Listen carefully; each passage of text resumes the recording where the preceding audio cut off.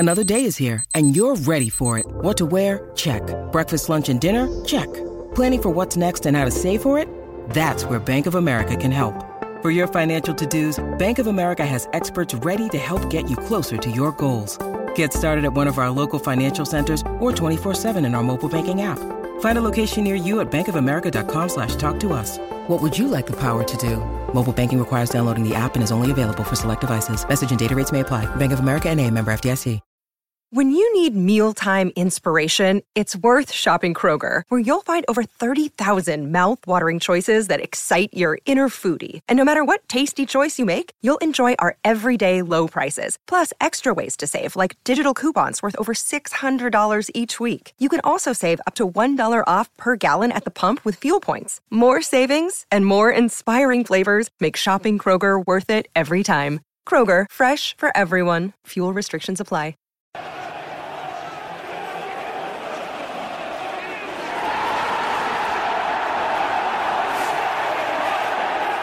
Jay here for Stretford Paddock, and this is the Tier 1 Transfer Podcast. Joining me, as always, is my co-host, Ronaldo Brown. Ronaldo, how are we doing? Doing great, man. How are you doing? I'm all right, yeah. Bit of a different setting here today. Yeah, I'm in the kids' room. These aren't my posters, in case you're wondering why I've got Brian Robson and Roy Keane behind me. Yeah, and also joining us is our guest from Sky Sports, James Cooper. James, thanks for coming back on the channel. Not at all. You've crossed the streams. You've got Marvel in one corner and DC in the other. I mean, I'm massively into my comics, so you don't do that. It's like Nike and Adidas. You wear one or the other. I'm in full agreement with you. I'm into the comics as well. Can't do that. I will speak to my children, my son, and tell him what he's let me down. He's embarrassed me in front of everyone. They're good posters, though. Don't worry. He gets away with it, especially Superman 1. If you had that, we wouldn't be doing a podcast. Fair enough. Fair enough. Phew, that was close. I have enough trouble just making sure he's a United fan, so when it comes to his comics, he can do what he wants. Talking of United, of course, lots to talk about.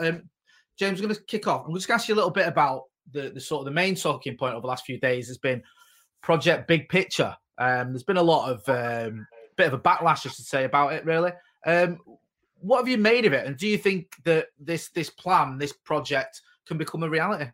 I think it's a very difficult thing, and you probably wouldn't expect me to say anything else different, bearing in mind my employers. It makes it difficult maybe to have an opinion on this, but I will have an opinion. I think, having talked to lots of people, look, I think the major positive about it is it might open up a debate whereby something does happen. I don't think, I think we're all in agreement that basically all the ingredients that have been kind of put on the table aren't right. Some of them are, some of them aren't. And I think having spoken to people throughout football at different levels, I think they're welcoming the chance to have a debate. I think there's no doubting that there's a problem in terms of finance at the bottom end of the tier. And I think there is a responsibility at the top end of the tier kind of to make that count and to look after some of the smaller teams. Otherwise, I can see a situation whereby, some of the teams that surround us, we've seen Macclesfield go there, albeit they're back thanks to a local investor yesterday. But, the likes of Oldham, the likes of Rochdale, some of those smaller teams that have all had relationships along the years with Manchester United, because we're talking about Manchester United right now, I think it is incumbent on some of the bigger cats at the top of the food chain to make sure that some of those smaller ones just carry on. Whether that means kind of regionalised leagues, whether it means kind of feeder teams into it, I think, if it was me, and as well as anyone else does, that my team's Ipswich Town, if I didn't have Ipswich Town in my life, it would be a worse place to be. And you look at the situation with Bury and things like that. These people have had their football teams taken away from them. And I don't think we can allow that situation to continue, no matter what the obstacles are, no matter what things are happening currently, obviously with COVID and some of the kind of money implications in the game. Something has to be done. I'm not suggesting big picture is the answer, but I think there are some answers within that. Absolutely. Did that sound like an answer, or did that sound like a fudge? I hope it sounds like some sort of answer. No, it does, and I appreciate, you obviously where you're coming from. But no, I think, you mentioned there about something needs to be done, and you mentioned Macclesfield. We've seen it with Bury. We've seen it almost happen with the likes of Bolton and with Wigan. And, that's just Greater Manchester we're talking about. I know there's clubs all over the country that have been affected. And you do think that, it can't continue. We can't see clubs going under. I've got a few mates who are Bury fans, and they're just devastated. That's their club that's gone. And I know they've had a sort of a new club's been formed, but it's obviously, it's not the same.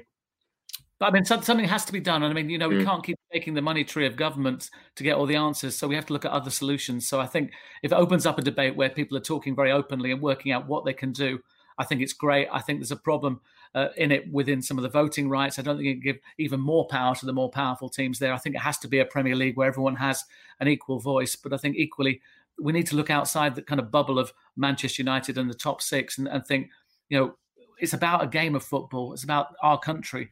It's not about, 6 or 7 teams at the top of the food chain. Absolutely agree. I have to agree with you. But now going on to the last time we spoke, he seemed confident that United and Pogba would come to terms on a new deal. Why do you think that hasn't yet materialised? Well, first things first, I think I said he'd stay, so I was right there. So I get a tick. Yeah. I think Yes. Other people saying, I've got to say, I think the consensus has probably changed on that with Manchester United fans at the moment, not worrying whether he stays or goes because simply he's not playing as a bigger part in Manchester United as he was when we had that conversation. I think it's something they'll look at. I think there is a little bit of kind of wriggle room there, probably less than there was simply because fans haven't come back and the economic situation is as good as it was. But I think, you get someone like Alexis Sanchez off the books and some of that does give a little bit more,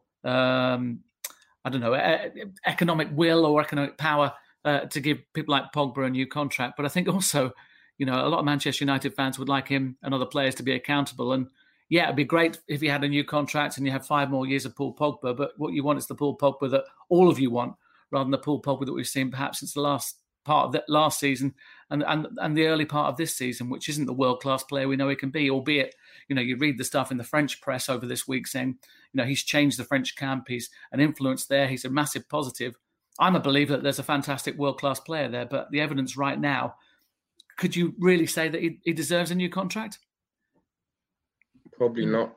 Probably not at the moment. Probably not at the moment, but I can see the argument because you need to keep players under long contracts to retain their value and protect, the investment of the club. But that isn't someone at the moment. Arguably, none of them are playing that they want new deals or new contracts, or even playing for Manchester United at the moment, based on the last game. But I'd like to see a little bit more, rather than this idea that just because he stayed around for so long, just because he stayed at Manchester United, he's worthy of staying a bit longer and getting even more money from Manchester United. There has to be a more powerful argument for me, born out of the way he plays on the pitch. That's a good point. Another thing you mentioned the last time we spoke is that you thought a centre-back signing for United was probably one of our bigger necessities. And obviously with the defensive frailties we've seen so far this season, how much do you think not buying a centre-back will actually cost us in the season going forward? Well, I've got to say, I think they might get away with it by not letting Chris Smalling go, or if Eric Bailly hadn't got an injury playing international football. I think now Chris Smalling has gone, and I'm a fan of Chris Smalling, and I was kind of willing him on to get that move to Rome, simply because I think everything he's done for your football club, he deserved that chance to go and play full-time football at somewhere like Rome, where he was loving the life there and loving being a player there, rather than being kind of on the bench if he was lucky at Manchester United. Now, Eric Bailly's not there because he's got an injury. We'll find out perhaps on Friday how serious is that. Then you're back to where you were before. A situation where Harry Maguire doesn't look as though he's comfortable playing for Manchester United right now for whatever reason, whether it's the goalkeeper behind him, whether it's the players around him.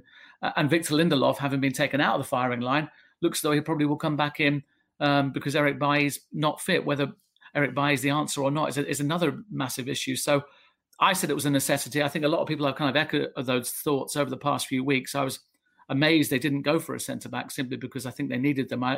We were told there were 7 or 8 there, but, of those 7 or 8, are Phil Jones and Marcus Rojo going to play a part for Manchester United? They're not. Is Axel Tuanzebe? Well, I think they'd like him to. Touch wood, his injuries situation improves this season, but again, he's not an option. And, I've seen Teden Mengi play a number of times for the under-18s and the under-21s, and I think he's somebody who's got real potential. But again, the current situation at Manchester United is you don't want to put someone like that, who hasn't been in that environment, into the spotlight at such a difficult time when Manchester United aren't guaranteed winning football matches. So it's a really long answer to your question, which is right.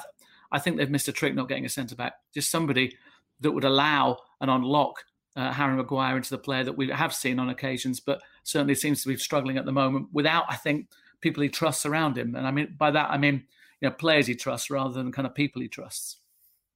Yeah, it does seem a bit disappointing and a bit baffling that we didn't go for a centre-back. It feels like deja vu here, but the rumours regarding Maurizio Pochettino still keep coming up. We still, I remember speaking to, it feels like years ago. I think even when Van Gaal was manager, Maurizio Pochettino was linked with Manchester United. Those rumours aren't going away. How secure do you think Ole Gunnar Solskjaer's position is at Manchester United at the minute? Do you think he still has that sort of the Pochettino thing hanging over him? Do you think there is a real sort of danger? I think you're right, Jay. I think it's certainly hanging over him. I mean, what I'm amazed by is that we're still talking, and Maurizio Pochettino, hasn't got a job. I'm amazed by that he isn't coaching a team somewhere else in the world or somewhere else in Europe, and that kind of starts people thinking, I guess, conspiracy theories about where the conversations might be had. I don't think they have. I think Ole retains the support of Manchester United's kind of hierarchy. I don't think one bad performance or result against Spurs will change that. But I think equally, he will have looked at the last couple of weeks and think, I need to show a change. I need to show something positive going into a game like Newcastle at the weekend. But equally, I've got a situation where many of my key players aren't playing for me. My new signing, Cavani, can't play at Newcastle. Alex Telles has been in Brazil, so may not be in the right condition to even play at St James's Park on Saturday. So it kind of limits his options. But as far as I'm concerned, all the noise is coming out of Old Trafford.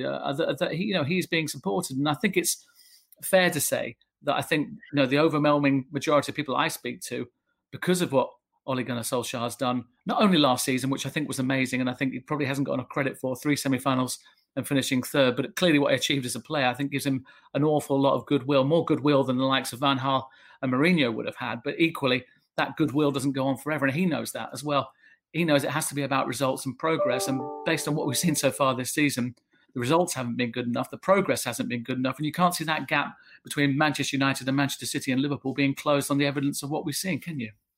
No, you can't. There has been rumours or talk, and again, I don't know how sort of concrete these are, that maybe there's a situation where Ole could be moved into a different role. Do you see any weight in that? Do you think it's either he's going to keep his job or move on, or do you think there could be I won't say a happy medium, because I don't think it is a happy medium, but a situation where he maybe moves into a director of football role or something like that? Yeah, I don't know. I don't see it right now, because I don't think I'd go for it if I was him, if that makes sense. I mean, I'm not Ole Gunnar Solskjaer, so clearly he has different thoughts on that. And he loves being part of Manchester United. He loves being the manager of your football club. That doesn't mean that makes him deserving of that rank or gives him more of an argument than you and I being part of that job. But I think clearly, to take him out of that and put him somewhere else would be a difficult thing pride-wise. I don't think it would work for Manchester United. And I think what's interesting about this is it has kind of opened up the debate about director of football. And I think United have got to kind of examine that really, really carefully and work out what it means to them, bearing in mind that they've not had one and some of the recruitment issues they've had. I mean,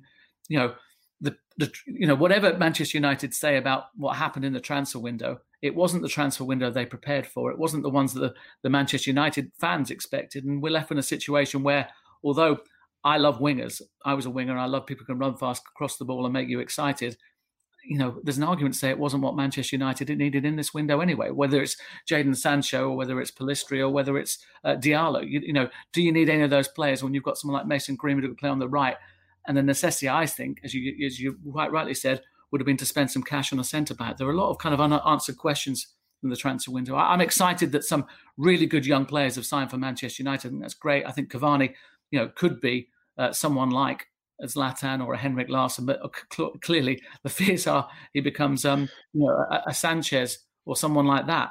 And equally, I think Telles is probably someone who can improve the options there. But I think in terms of Manchester United and Ole Gunnar Solskjaer, I think he's manager. I don't see him being anything else, when or if the decision is made to take that role away from him. And as I say, I don't think there's any indication that that's going to happen anytime soon. Yep. So as you basically just mentioned, if you look at the transfer window in its entirety, what is the realistic expectation for United this season? Cool, that's a really good question. That's probably one that I'm going to ask Ole on Friday. It's hard to know. I actually thought there'd be some momentum from last season. I don't know about the two of you, but I saw some real things there whereby the positives were that Manchester United got their belief back. They seemed to shore up some of their defensive problems. They were going to score goals, and they were a goal threat throughout the team. Now, the problem seemed to me on the outside looking in, Ole knew his 11, trusted his 11, but ran them into the ground. And I don't think perhaps that 11 have recovered from that. And I think you then look at the quality of the options he's got and wonder why he hasn't changed it around, why Donny van der Beek hasn't been playing or hasn't started a game for Manchester United, and those sort of issues. And a lot of things don't make sense at the moment. And I know it sounds as though I might be kind of towing the line a little bit and arguing on Ollie's behalf, but I don't think the players had enough rest. I think there's no coincidence that some of the teams that played right through into August in the Champions League and the Europa League are the ones that are having problems, whether it be Wolves, Manchester City or Manchester United. But equally, there is something odd here, isn't there? You know, Manchester United losing 6-1 at home to Spurs, Liverpool losing to Aston Villa 7-2. There's some strange stuff going on, and I know it's not what you want to talk about, but I think the fact that fans aren't in an environment like Old Trafford, I think the ability to kind of galvanise themselves when things aren't going well, I think it's probably, you know, as much about the character of this team. And I think there is a weakness there. I think there is a little bit of a flaw and a fragileness. And I think their ability to kind of self-motivate seems to be lacking when there aren't, you know, a crowd there, when there aren't fans there willing them on to do something. And I think that's a gap that he needs to look at, Manchester United needs to look at, with fans, you know, not on the horizon of coming back, and think, how do we kind of bridge that gap? Because we need to get these players, when things aren't going right, to kind of pull together, because they weren't pulling together against Spurs. You know, if anything, you know, they were lucky it was only 6, weren't they? In some ways. Unfortunately, yeah, you're right. No, that's a horrible thing to say. Yeah, you know, Alex Ferguson walk into the dressing room when it was Tottenham and say, "It's Tottenham, lads." That's how I see it. That's all I need to say. Yeah. And Martial gets his penalty, and you think, "Wow, everything's going to go all right," and then suddenly it all just goes wrong. And you're not trying to tell me that sending off a player really affected that performance, because it just seemed to me that they just downed tools for whatever reason, and it was really, really worrying. And you know, an hour into that game, you almost wanted the referee to say, "Come on, let's stop this and just give the points to Spurs and start again." 100%. I thought at one point it was going to be like you know, it could have been 8 or 9. Genuinely, I still watching, Jay. You know, and that's the thing that, and I know I can see your faces and you're peeved again, having been sort of really, really pleased about the way the club was going. But this is what makes Manchester United special from the outside. You have these huge highs and these massive lows, and there is nothing in the middle, and that's why people want to talk about it all the time. That's why they want to listen to opinions. But at the moment, it seems like you said, Jay, deja vu. We're going back in cycles here at the moment. And if ever a team needed a performance, you know, at Newcastle on Saturday, it's this Manchester United team. And then you look at last year's performance, they lost their 1-0. You know, and you kind of look at the similarities here. They lost against Crystal Palace. You know, it seems to be almost Groundhog Day. And I'd love to be talking really positively, and wish we could kind of reel this back to 3 months ago, where everything looked like it was bright, because I'm surprised things aren't quite what they were. And I thought the togetherness there was more than it actually apparently is on the evidence that we've seen over the last couple of games. In agreement. But so basically, kind of looking forward, some may argue like getting the impact we saw from Bruno Fernandes, like as a January mid-season transfer window, is a bit of an anomaly. It's a bit rare. So how realistic is it that you think United will actually get a game-changing signing in January? Yeah, I don't think it is. I mean, I don't want to make people feel sad or blue about January, bearing in mind we're sort of in the middle of October at the moment. And I worry that Manchester United fans are already coming to January thinking, let's find someone who can save us. But I think it is an exception. It is one of those kind of blips. You don't get many kind of Bruno Fernandes popping up every year. And I think we need to look at him as well. I thought, and certainly what was sold to me, is that Donny van de Beek would come in and almost be a rotation policy with Pogba and Fernandes, and him to give basically the fittest or the best combination for each game. We haven't seen that so far. Now, is it because Donny van de Beek isn't match fit? Is it because he's not trusted yet by Ole Gunnar Solskjaer? Is Ole Gunnar Solskjaer thinking, I know my 11, I don't want to change that because they delivered? Well, you know, that 11 or that 10 didn't deliver against Tottenham Hotspur. And you'd hope to see, I think, from Manchester United's point of view, there might be changes on Saturday. But as I've said, there's no Cavani. You know, Telles has come back from Brazil. So it might be as you were. And just show me that you've got some character and you've got some courage. Because, I mean, they are two things that Ole Gunnar Solskjaer had as a player in abundance. And that's what he expected from his teammates. Right now, you'd say that's the major question mark against Manchester United. Not the ability of some of these players, but I think the character and just how they perform when things aren't going right. Because, you know, I didn't see many people in that Spurs game looking around at their teammates and thinking, I need to help him out. Nobody wanted the ball. They could see what was happening, and it was a really, really worrying performance. I just want to pick you up on that, James, because me and you spoke. I remember speaking outside Old Trafford for about a year ago, or maybe a bit less, about leadership at Old Trafford and about the lack of leaders, and that was an issue.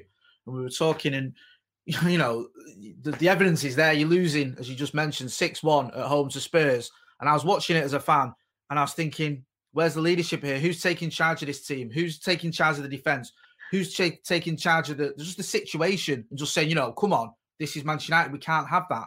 Do you think that is still a problem, the lack of leaders? Because, again, you know, it does feel like you mentioned Groundhog Day. We're having the same conversations, but I get that impression that there is a sort of a void there when it comes to leaders.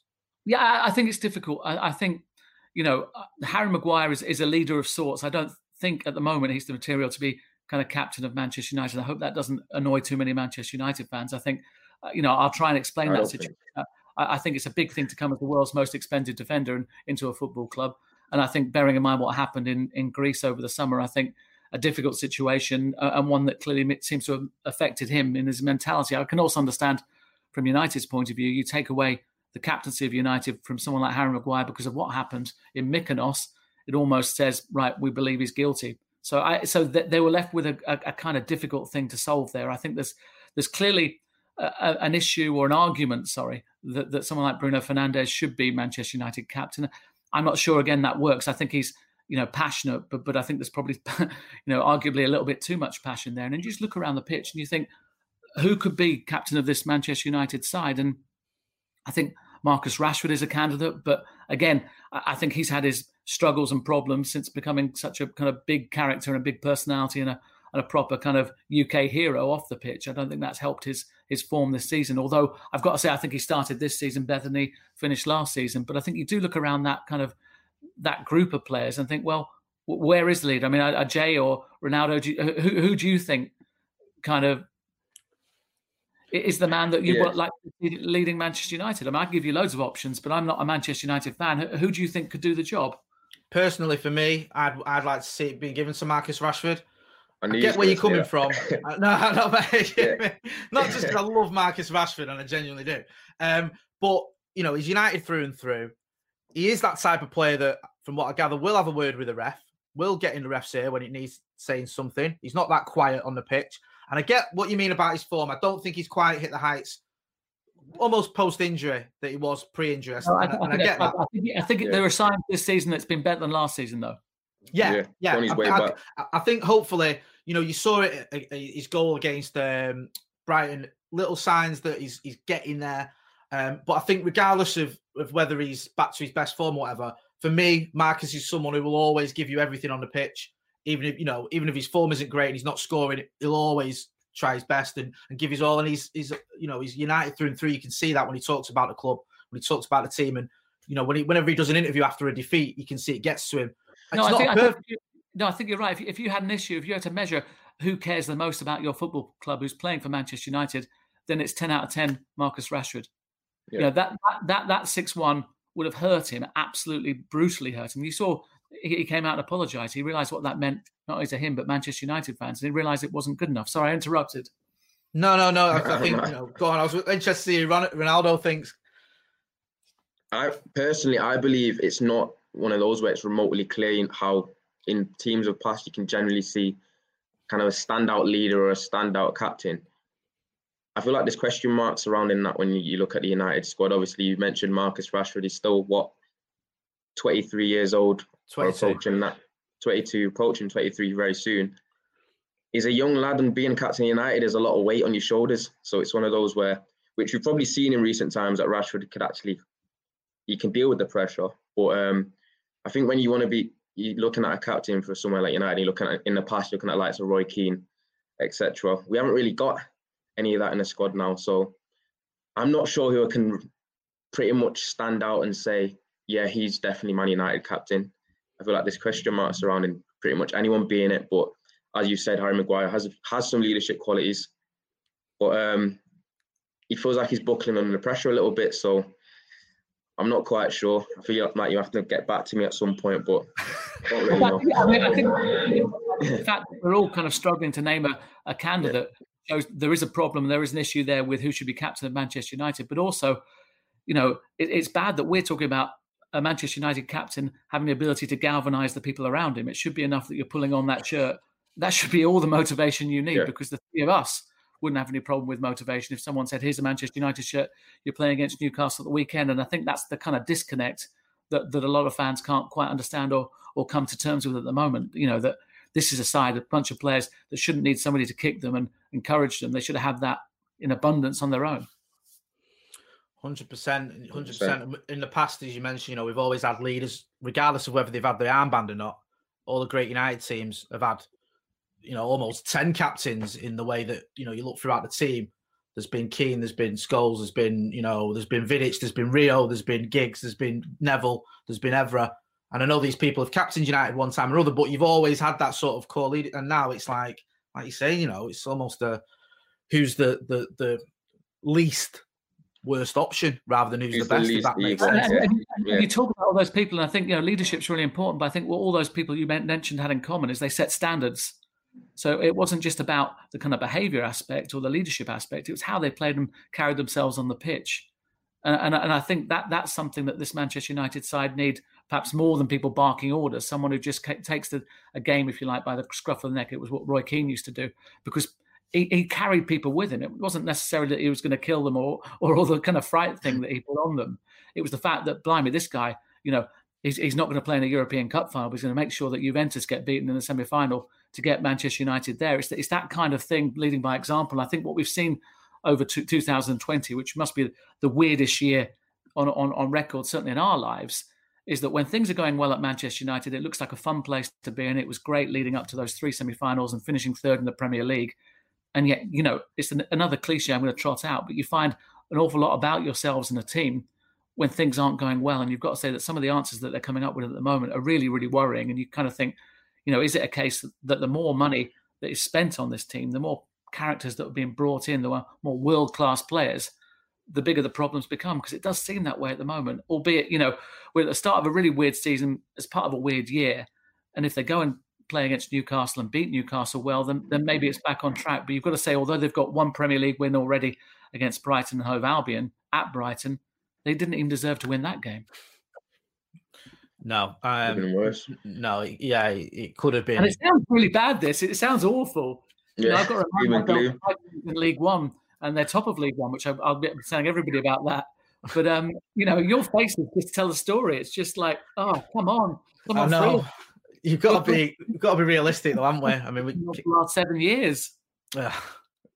Yeah, we can't be too delusional.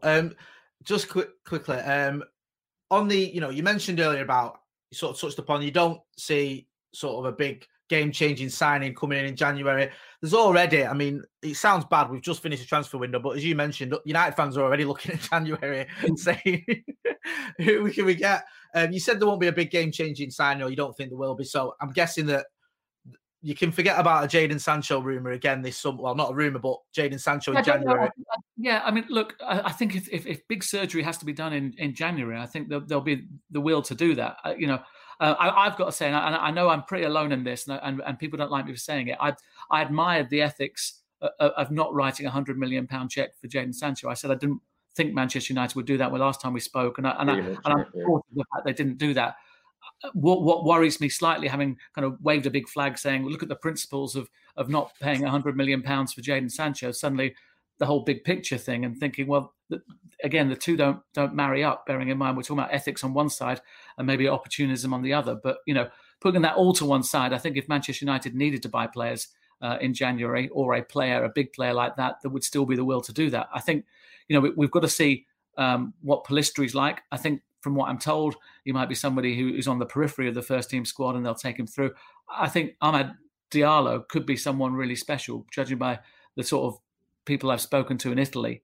And I know, again, we're waiting to January, so maybe he could be that player that kind of unlocks things, but there's a lot to expect from an 18-year-old coming to the Premier League, having played 3 or 4 times so far for Atalanta. So I think next summer will be more intriguing, and certainly the kind of impression I get is that Manchester United would probably go back into the water for Jadon Sancho, bearing in mind, however, that there'll be more fish circling because, it will be a cheaper deal to do because he'd have 1 year left on his contract. And I think they will be in the market for a centre-back. But it's really hard. United over the last 3 transfer windows, I think have spent anybody else more than anybody else in Europe in terms of the kind of net spend, i.e. players in and out. And yet, they seem to be in a bigger mess than they were than the last time we spoke before this summer's window. So it doesn't seem to me that spending's the answer.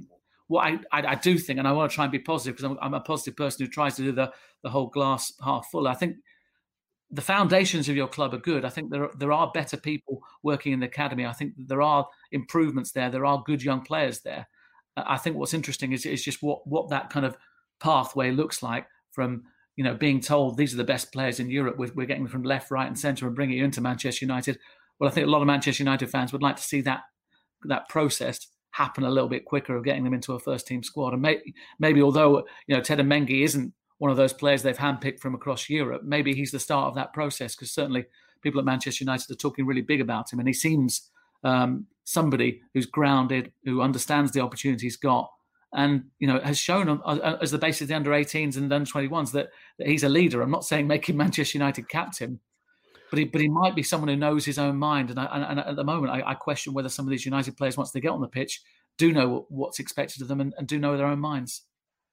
No, that's a fact. I'm really excited about Teden Mengi as well. I'm with you on that. I think you're right about, obviously, you can't rush him in now, but certainly from what I've seen and from what people I've spoken to have seen a lot of him. He seems like the real deal, and there's a lot of excitement around him, and in a position that we do need a player like that in as well. Just one question from me, final question from me. You mentioned there about earlier on. You mentioned about the fans not being in the ground, and I mean, where do you think we are with that? I mean, there's a lot of frustration from United fans that we can't get in the ground. I know there's frustration for fans everywhere, but especially with the way the results have gone. How far do you think we are away from seeing fans in the ground in the Premier League? I honestly don't know. I keep asking that question of people of all levels, and I think the one thing we have to recognise chatting now is there's an awful lot of work going in at Manchester United as there has in Rochdale, where it was last week. A lot of man hours gone into coming up with plans to make fans safe in stadiums, and suddenly being told, a week before they thought that might happen, it wasn't going to happen, was a real kick in the teeth. I think with everything that's going on at the moment, it's really difficult. I've got a real soft spot for a team in Northern Ireland called Larne, who got a fantastic result last night against Crusaders. That means nothing to you. But it was like one of their big results. They had 700 people at their stadium last night. And the difference watching online that made not only to the atmosphere of the game and watching it, but also to the players. The fact that they can kind of get something from the crowd. There are reactions, even sway referees, which, is an Old Trafford kind of benefit, if you like.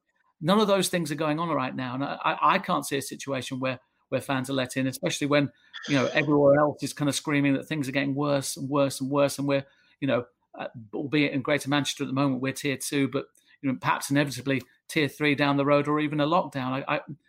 But again, the question is, whenever other people can seem to do it safely, and we're talking about, almost a non-professional league in Northern Ireland, albeit Larne are a professional team, they managed to get 600 or 700 people in, properly safe, in a tiny ground.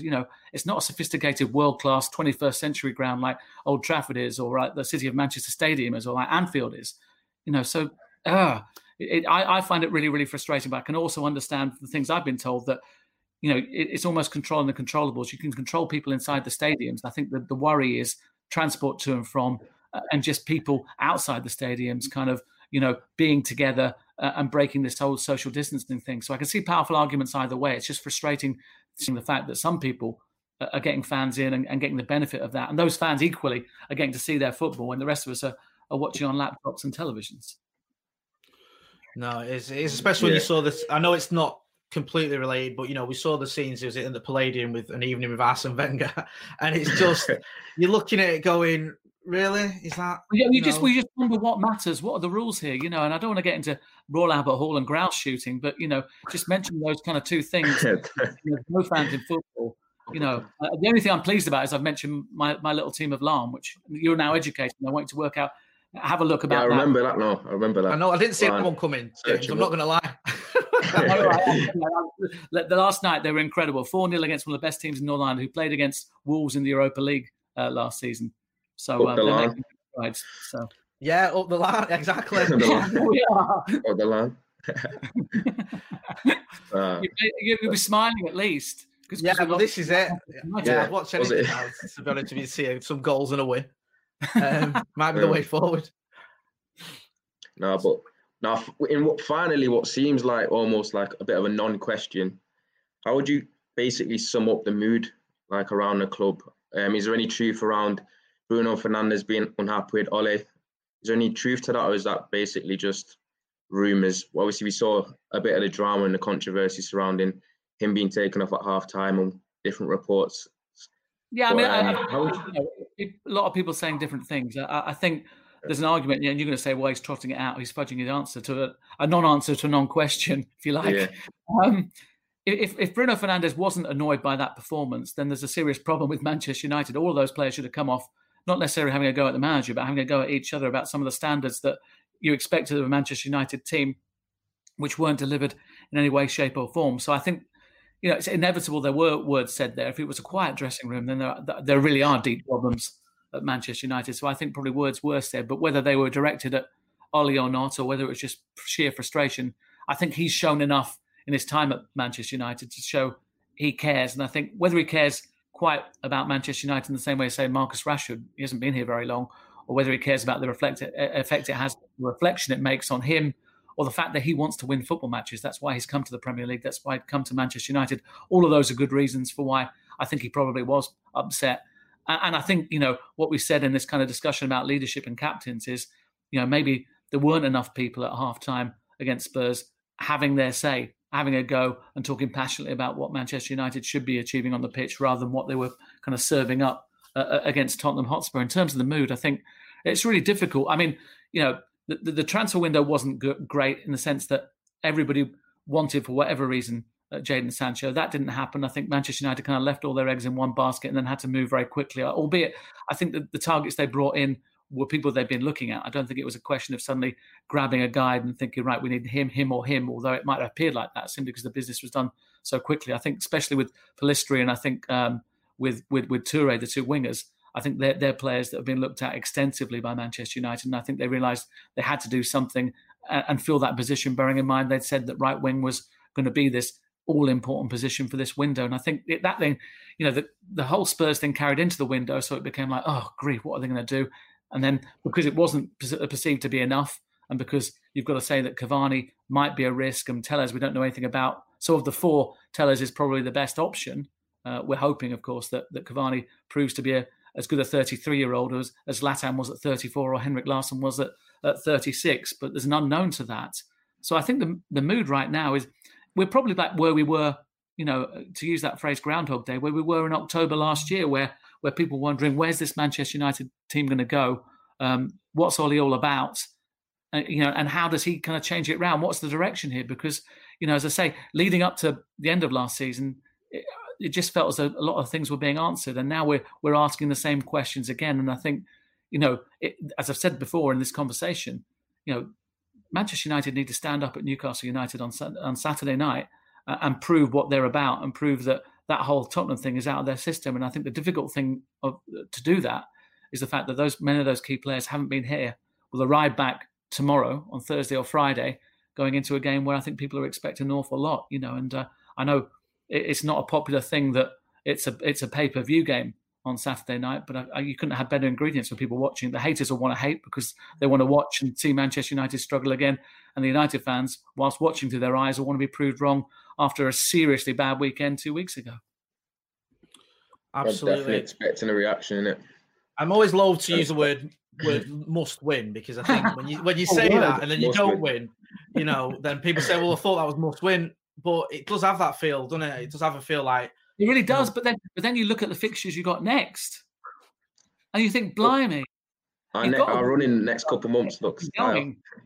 Because you just can't. Where everybody else is playing, PSG is not easy. Arsenal, Chelsea, Everton. Look at me. Look at. As I said, you didn't deserve to beat Brighton and Hove Albion. There's always Palace at home. There's always the Carabao Cup. We're doing all right. Pep will tell you that. Pep always tries to do that. It's a trophy. Don't forget the trophy. That's it. I tell you what, I'll take any trophy at the minute. But I think, and I know you're trying to wrap up, and quite rightly, but I think it does take you back to kind of a semi-final, the final semi-final thing with the FA Cup, and thinking, look, why did you not go for that? Why didn't you just get a trophy in the bank? Bearing in mind you'd already got your Champions League, you didn't need the Europa League. Get that trophy in the bank, and also bank a little bit of faith, and because I think because of that, although last season was a big achievement, it's kind of, oh, well, you know, in the league, it was great. It did everything that we wanted it to do and not more.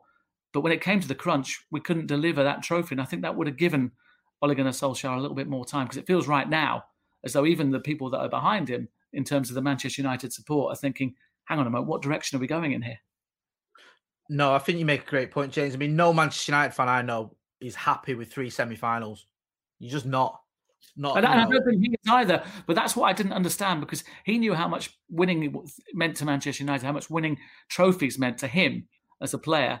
And I can't quite work out what that team was all about in the semi-final and why it didn't take them through to a final that they could have won. They could have beaten Arsenal. I've got no doubts about that. That was a trophy that was up there to win. 100%. And it seems that Arsenal are looking a lot more positive under Arteta, and with that trophy under the belt. I know they're not in the Champions League, but they've got a trophy.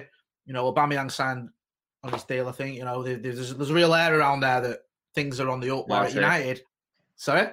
Partey, I know you're upset about that as well. Don't get me started on Thomas Partey. We'll be here all day. I'm going to have to delete a lot of tweets, I think, when he signed for Arsenal. James, it's been a pleasure. Thanks for coming on the channel. You always come on here. I just wish it could have been more positive. I'm sorry, guys. You did the best you could do with what's going on, to be honest with you. It almost feels like we could just replay the old interview next It was not better last time round, so go and do that. It's the same thing all over again. But no, we appreciate you coming on. It's been great chatting to you. Jay, thanks very much, Ronaldo. Love to see you. Right, see you in a bit, man. Thanks a lot, mate. Cheers, James. So that was James Cooper from Sky Sports. Ronaldo, it wasn't too cheery, but we didn't expect him to be, did we, to be honest with you? It wasn't too cheery, but it was very realistic. A lot of realism in there, man. A lot of realism. Yeah, as you mentioned, we'll be looking ahead to the Newcastle game, and we'll have the watch along and all the fan cams from that as well. I've been Jay. That's been Ronaldo. This has been the Tier 1 Transfer Podcast. Big thanks again to James Cooper. Don't forget to like, share, and subscribe. Thanks for watching.